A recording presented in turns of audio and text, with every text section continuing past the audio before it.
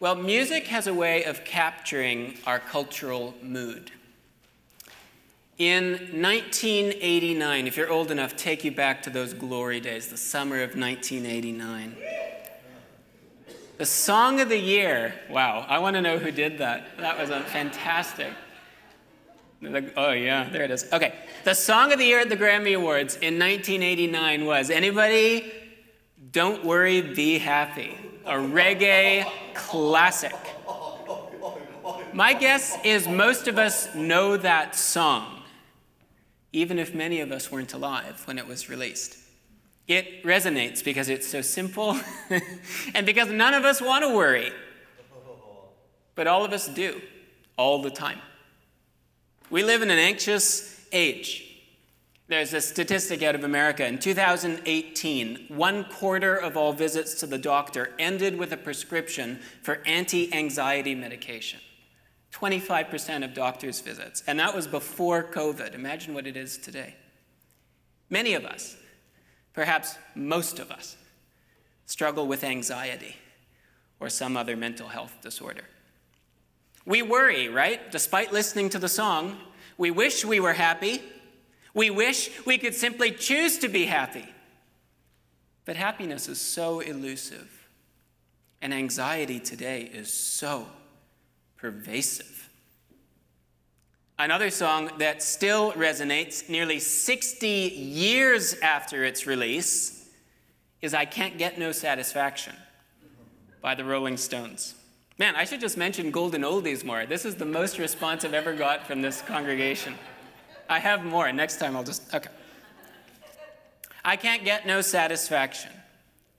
And I try, and I try, and I try, and I try. Our world worries.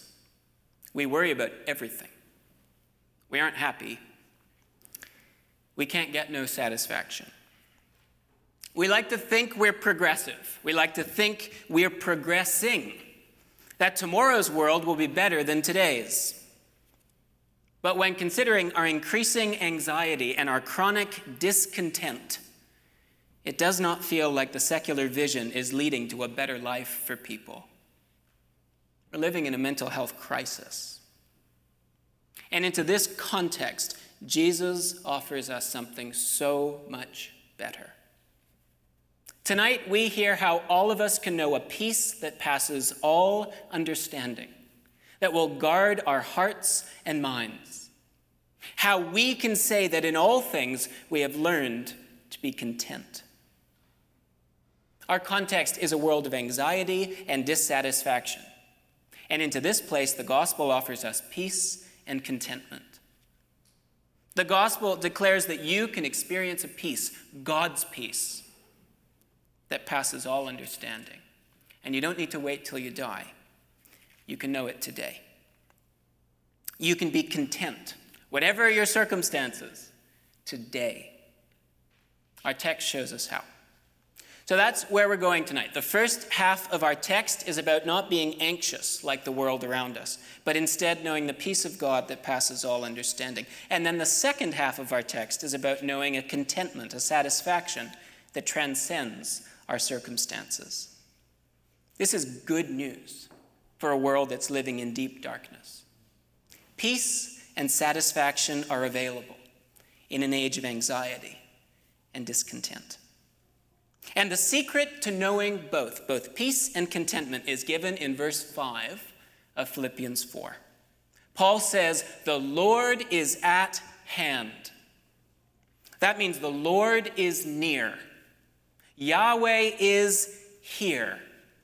Paul is writing, God himself is in our midst.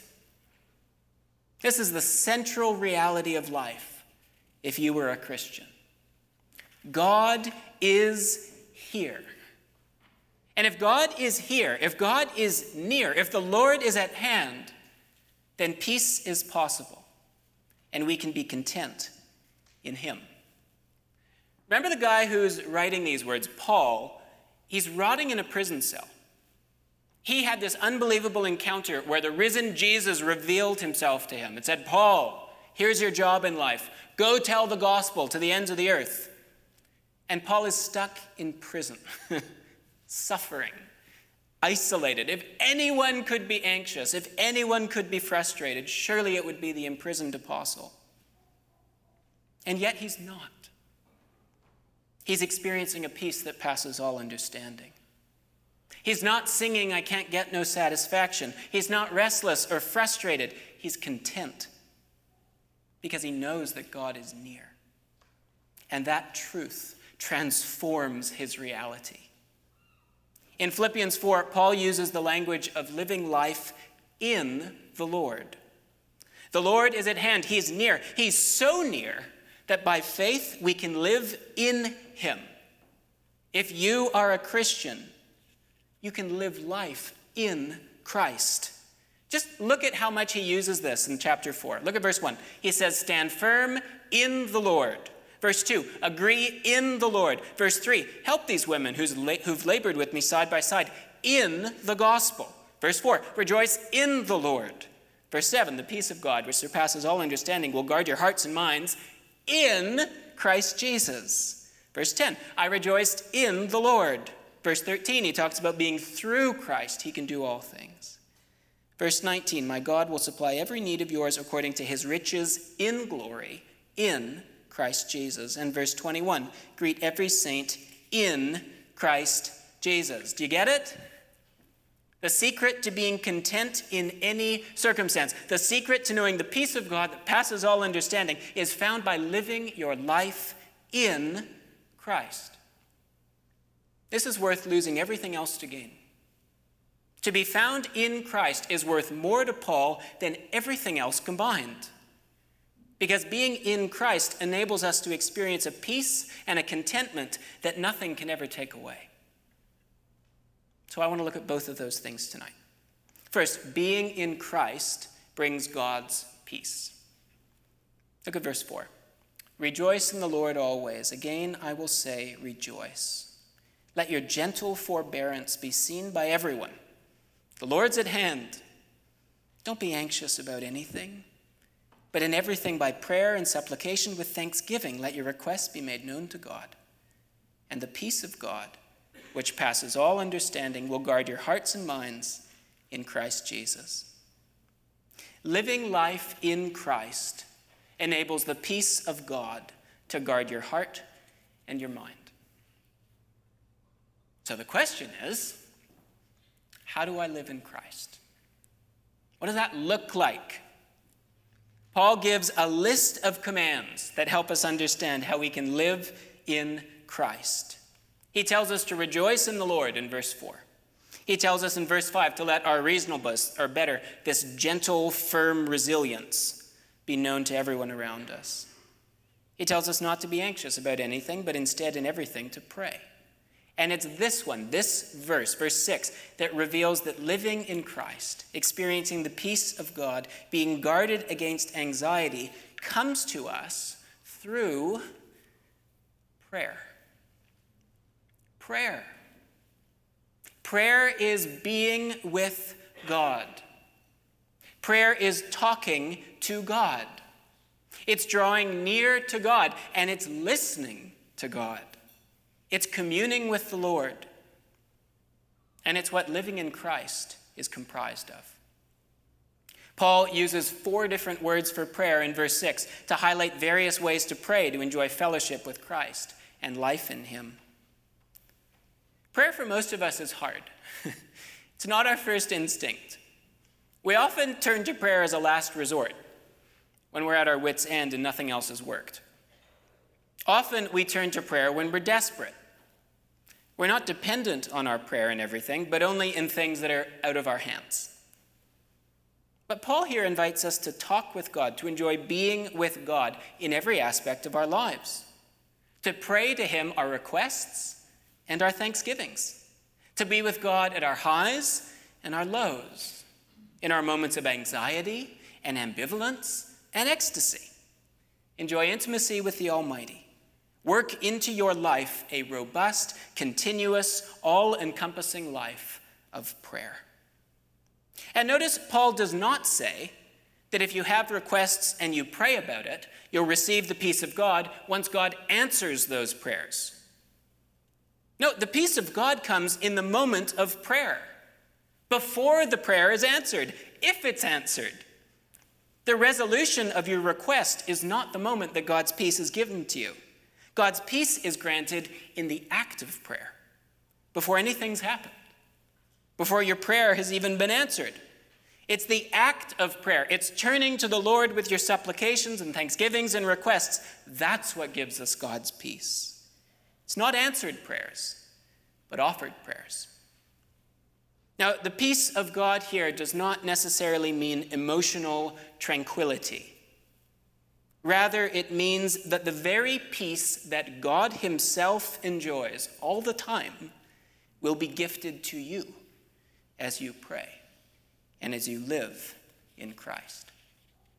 Prayer itself brings God's peace. God's peace guards your heart and your mind, because in prayer, we learn how to live in Christ and with Christ. In prayer, we see and experience that the Lord is at hand.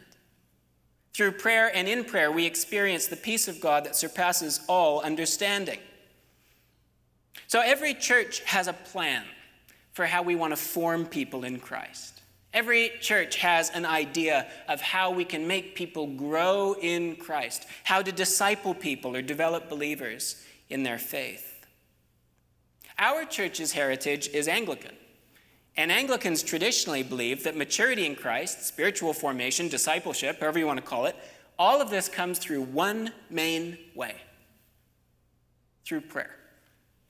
Our church's entire discipleship strategy for 500 years has been common prayer. Shared prayers. As Anglicans, our response is, let's get people praying. Let's get everyone praying Scripture together. This is how we'll grow in Christ. Prayer is hard for most of us, and so our church uses pre-written prayers that help guide us in what we pray. Our pre-written prayers are almost exclusively Bible verses. I think 86% of the prayer book is Bible verses, meaning that God's word becomes our words brought back to God. We hear God's word spoken to us, like we've just done, and then we pray God's word back to God. Eugene Peterson calls this reverse thunder. It's what they did in the Psalms. So since remembering to pray or knowing what to pray is hard, our tradition has developed these prayer guides that anyone can use. We have this cool morning prayer guide. It's called Morning Prayer. We have an evening prayer guide. We're doing it right now. It's called Evening Prayer. We have prayers for different seasons of life. We have prayers for different seasons of the year. And we do all of this because we are a people who are formed through prayer. It's one of the main things it means to be an Anglican. I love it. We are formed in Christ as we pray. After this sermon, we're going to pray, because in prayer we experience the peace of God, which passes all understanding, and it keeps our hearts and our minds in Christ Jesus. Regardless of whether our prayers are answered the way we want them to be, we still receive God's peace through them. And we experience God's peace because prayer reminds us that we are now at peace with God through Christ. See, because of our sin, we have made ourselves God's enemies. We are not at peace. We are wicked, and he is holy. But because of Jesus, because he took away and atoned for our sin on the cross, we can now enjoy a peace with God.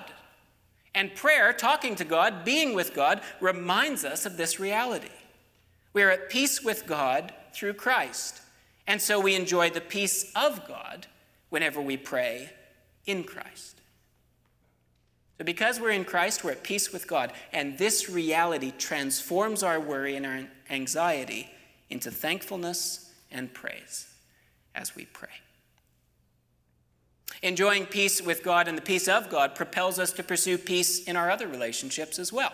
That's what verse 2 and 3 are about, where Paul appeals to two specific women in the Christian community to get along. Paul is appealing for peace between them, for an end of their conflict with one another. He asks them to agree, and for the Christian community to come around them, to bring peace. Because we are in Christ, so we should be at peace with one another. We should work out our differences. And if you know others in our fellowship who aren't agreeing with each other, we should take it upon ourselves to be a peacemaker, to bring peace where there is discord. Paul then appeals for peace with our world. That's what verse 5 is about. He says, let your reasonableness be known to everyone. Reasonableness is not the best. It's a very loaded term, and that kind of gives the wrong sense. It's more, let your quiet confidence or your gentle resolve, your gentle yet unshakable life in Christ be known to everyone as you live. May the peace of God that is guarding your hearts and your minds in Christ be a character trait that the world notices in you. The peace of God in us should be attractive to an anxious world.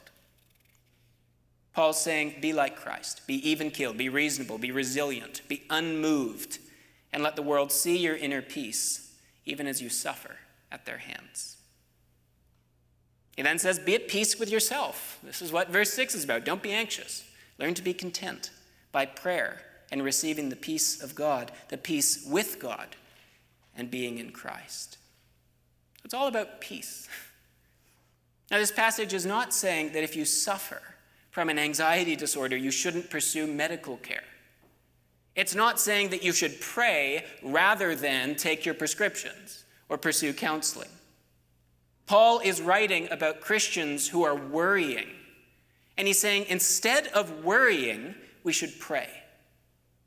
And in the verses that follow, Paul writes the importance of right thinking to empower action and to experience the peace of God within you. So he instructs us to hold our thoughts captive. Seek mental health support if you feel your thoughts are pervasively negative or anxious. Keep careful attention to your mind, to your thoughts. Focus your mental energy, he writes in verse 8, on whatever is true, on whatever is honorable or just, whatever is pure, whatever is lovely, whatever is commendable. If there's any excellence, if there's anything worthy of praise, then think about these things. What he's saying is that what we feed our brains, what we read or watch or listen to, it matters. It affects how we think and what we think. So think about things that are good. If social media leads you to think negatively, as it does for many, then don't use it. For many of us, especially young people, social media is an addiction. It's a poison. It's a drug that corrupts your mind, and it makes you anxious. So if it makes you think negatively, don't look at it. That's what Paul is saying. Because what we feed our minds matters. Another example is pornography, which works like a poison and can kill healthy relationships and contaminate our minds with filth. We experience the anxiety and the dissatisfaction of our world today in large part because of the toxic diets we are feeding our minds. So instead, think about godly things. And as you think on them and learn them and receive them and see them in other godly people, do them. And the peace of God will be with you, Paul writes. Watch what you're feeding your mind. Get friends or a trusted mentor to gather around you and help you improve your mental diet and hold you accountable. If you catch yourself worrying or being anxious, pray and consider the diet you've been feeding your mind. And if you can, try to shift your thinking toward godly things. And if you think your anxious thoughts might be stemming from a mental health condition or a disorder, then seek the appropriate medical care to help your thinking patterns. Seek a community such as this one who will support you and walk with you and pray with you that you may experience the peace of God. The gospel offers us peace, the peace of God that passes all understanding and comprehension. It offers us salvation from perennial anxiety and worry. Freedom from the concerns that plague the world because we know that the Lord is at hand. And so the gospel brings us peace. Peace with God through the blood of Christ. Our sins have been paid for and forgiven by him, so we can know peace with him forever.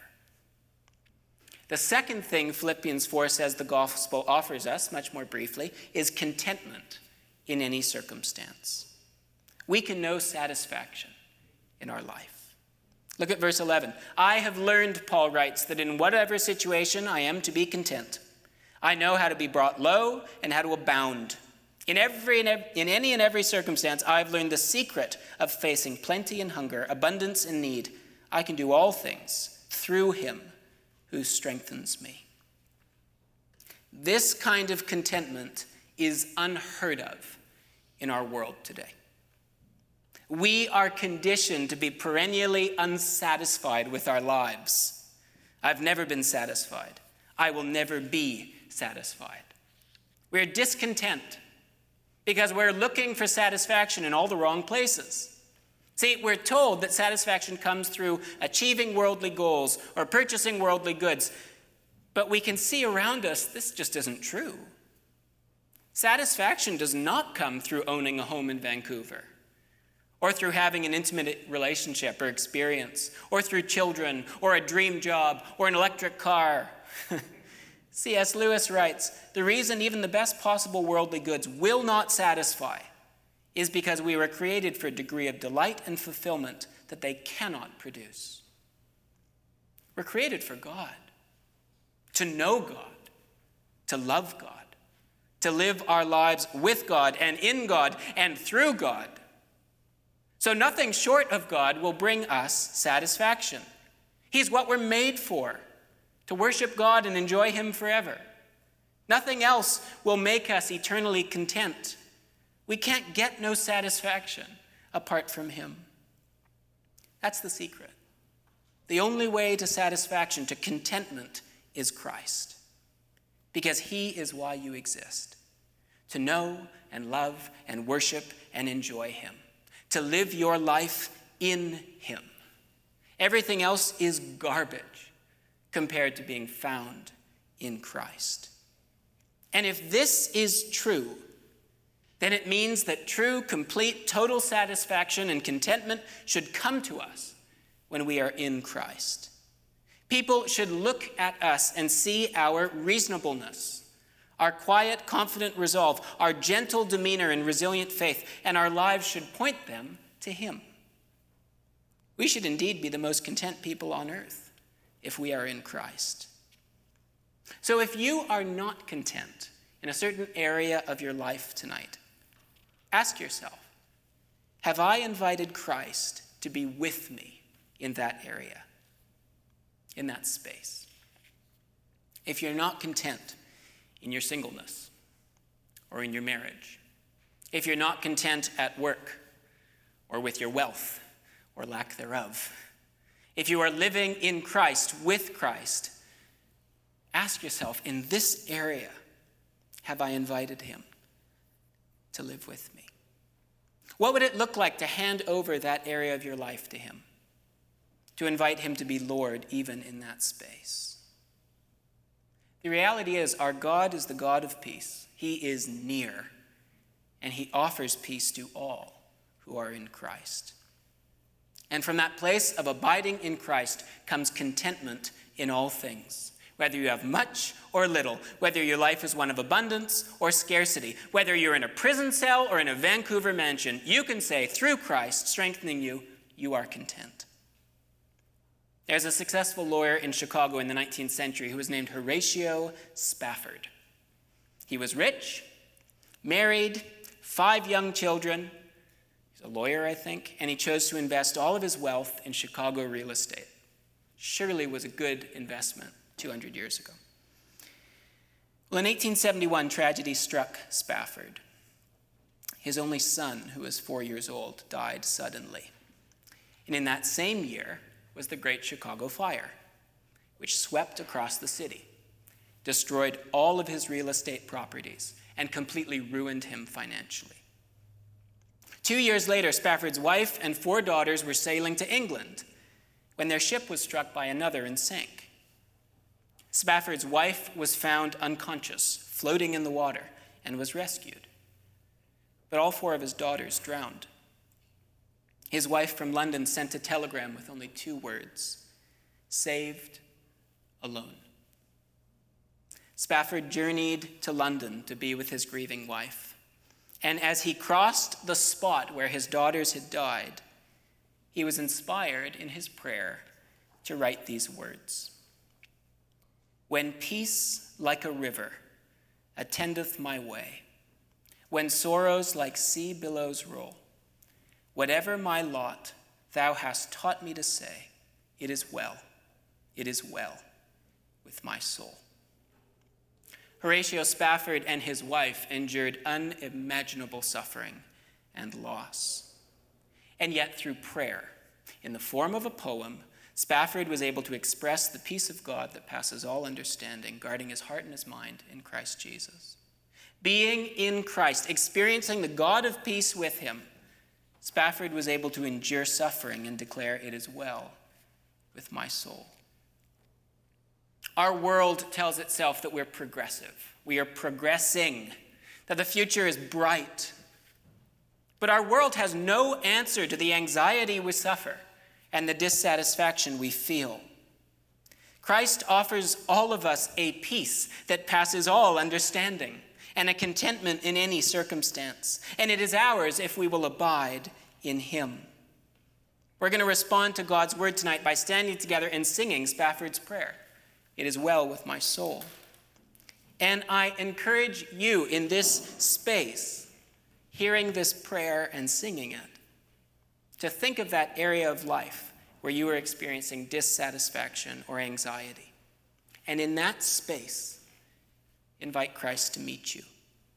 Invite Christ to be Lord over that part of your life. And may you begin tonight to live life in him, to know his peace, and be satisfied in him. Amen.